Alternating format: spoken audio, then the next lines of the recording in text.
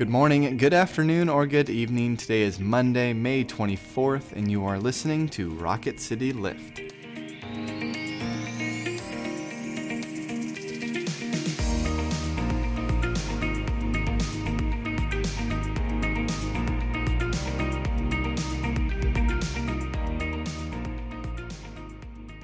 Hi everyone, welcome back to Rocket City Lift. I'm Tara Bolger. And I'm Brett Goodeman. We come to you 3 times a week and try to bring a bit of a spiritual lift to your day.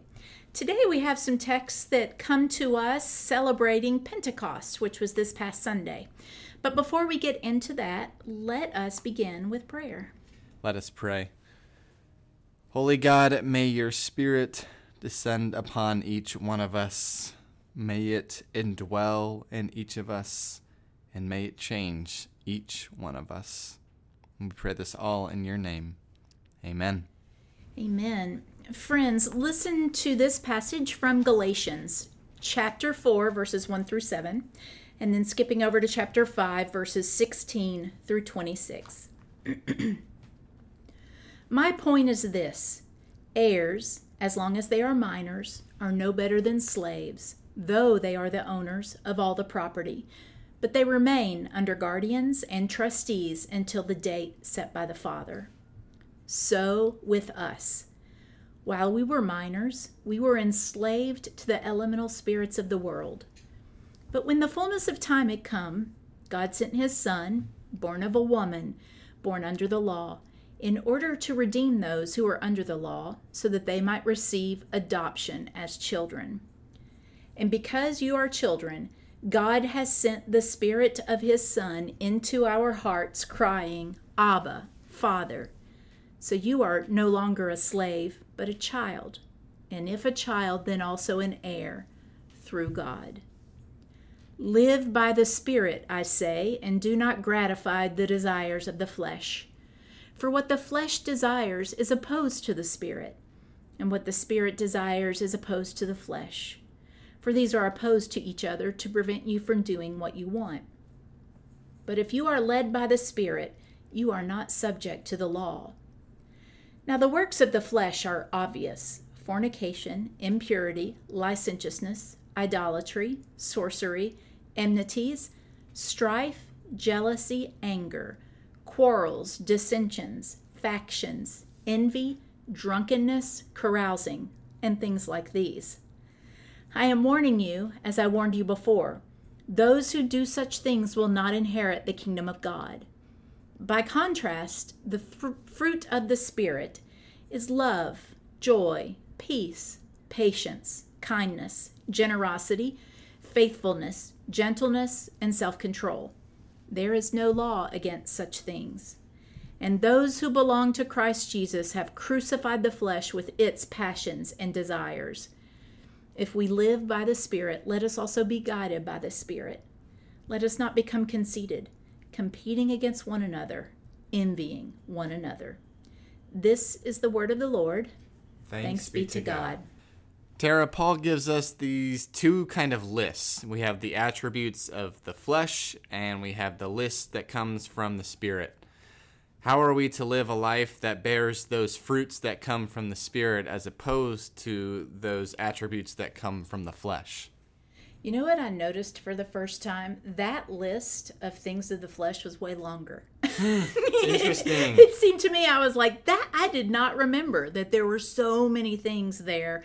And I do know that he is describing kind of an orientation to the world that's about gratifying our instincts and desires rather than pleasing God. Mm-hmm. But I was like, wow, that's a lot. That's a lot, Paul.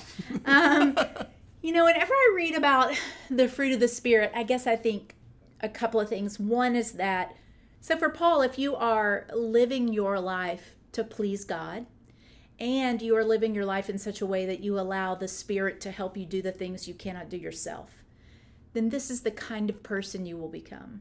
You will become a person of peace and of patience and of kindness and of generosity. And I think there have been times when I have seen that in people whose faith was so a part of who they were that this was just naturally a way that they walked in the world. not all of us are able to achieve that, I think. And so for me, I think this list is important because I need to practice love. I need to practice joy. I need to practice peace. All of those things, it's kind of like, I think for me sometimes I'm hoping that I can act my way into a new way of believing or thinking. I also think that Paul probably doesn't care as long as you are, living your life, being guided by the Spirit more than anything. That was a lot of stuff out of my mouth. What do you think, Brett? Well, yeah, when I read the longer list, the list of the flesh, as you aptly pointed out, it seems like most of those things come from my default setting. If I am completely unaware, Totally. if I am just completely in my normal self, which is naturally completely focused on my own ego, then those things come out so naturally. Anger comes out so easily And your sorcery. and my sorcery just exudes out when I'm unprepared.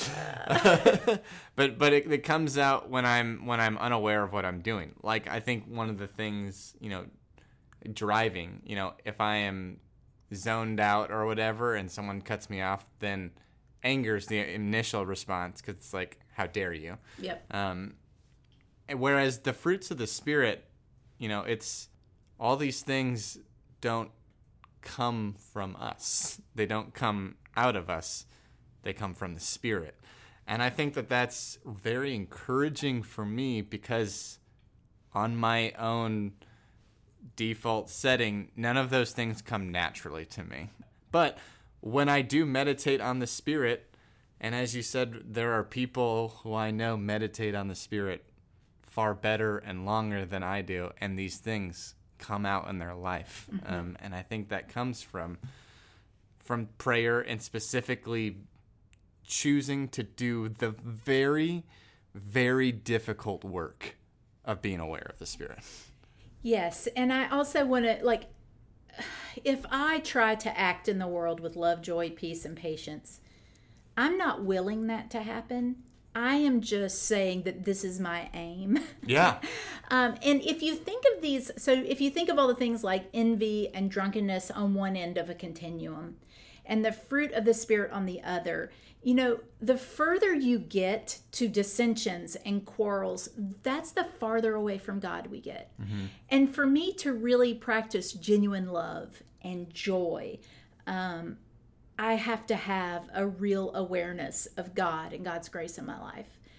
I wish Paul had included gratefulness, because to me that is I will tell you, as a person who lived a life before knowing Christ and after, I don't think I ever felt gratitude until I knew who God was. Because, I was happy when I got things, yeah, right? Sure. But gratitude is that bone deep knowledge that I know who I am and I don't deserve any of it. Because on my own, I tend toward quarrels and dissensions and envy and drunkenness. But yet God has graced me with goodness anyway. And so gratitude for me, I think, is always in my life one of the biggest fruits of the Spirit. Yeah, absolutely.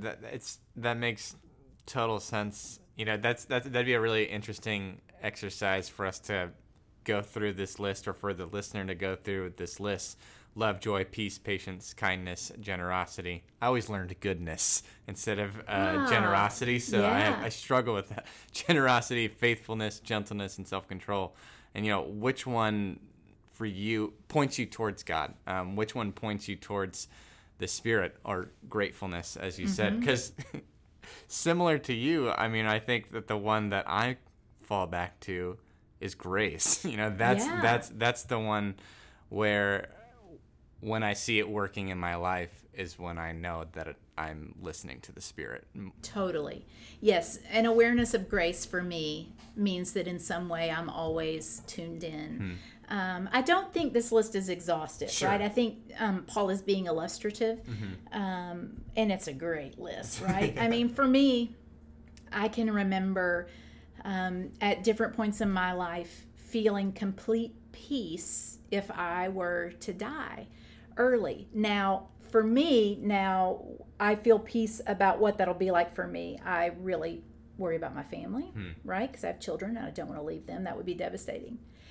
But I do experience these things at different times and in different ways. I'm terrible at self-control. I'll just go ahead and tell you that one. It's like, stop at one piece of cake, but why? But two are in front of me. That's right. That's right. With that, let's close with a quote from Dietrich Bonhoeffer in his book, The Cost of Discipleship. He writes, "Fruit is always the miraculous, the created. It is never the result of willing, but always a growth. The fruit of the Spirit is a gift of God, and only God can produce it. They who bear it know as little about it as the tree knows of its fruit. They know only the power of Him on whom their life depends." Amen. Thank you all for being with us. We hope you'll join us again on Wednesday. Now may each of you go out to love and to serve, to be well, to care for yourselves and others, knowing that the grace and love of God is upon you. Amen. Amen.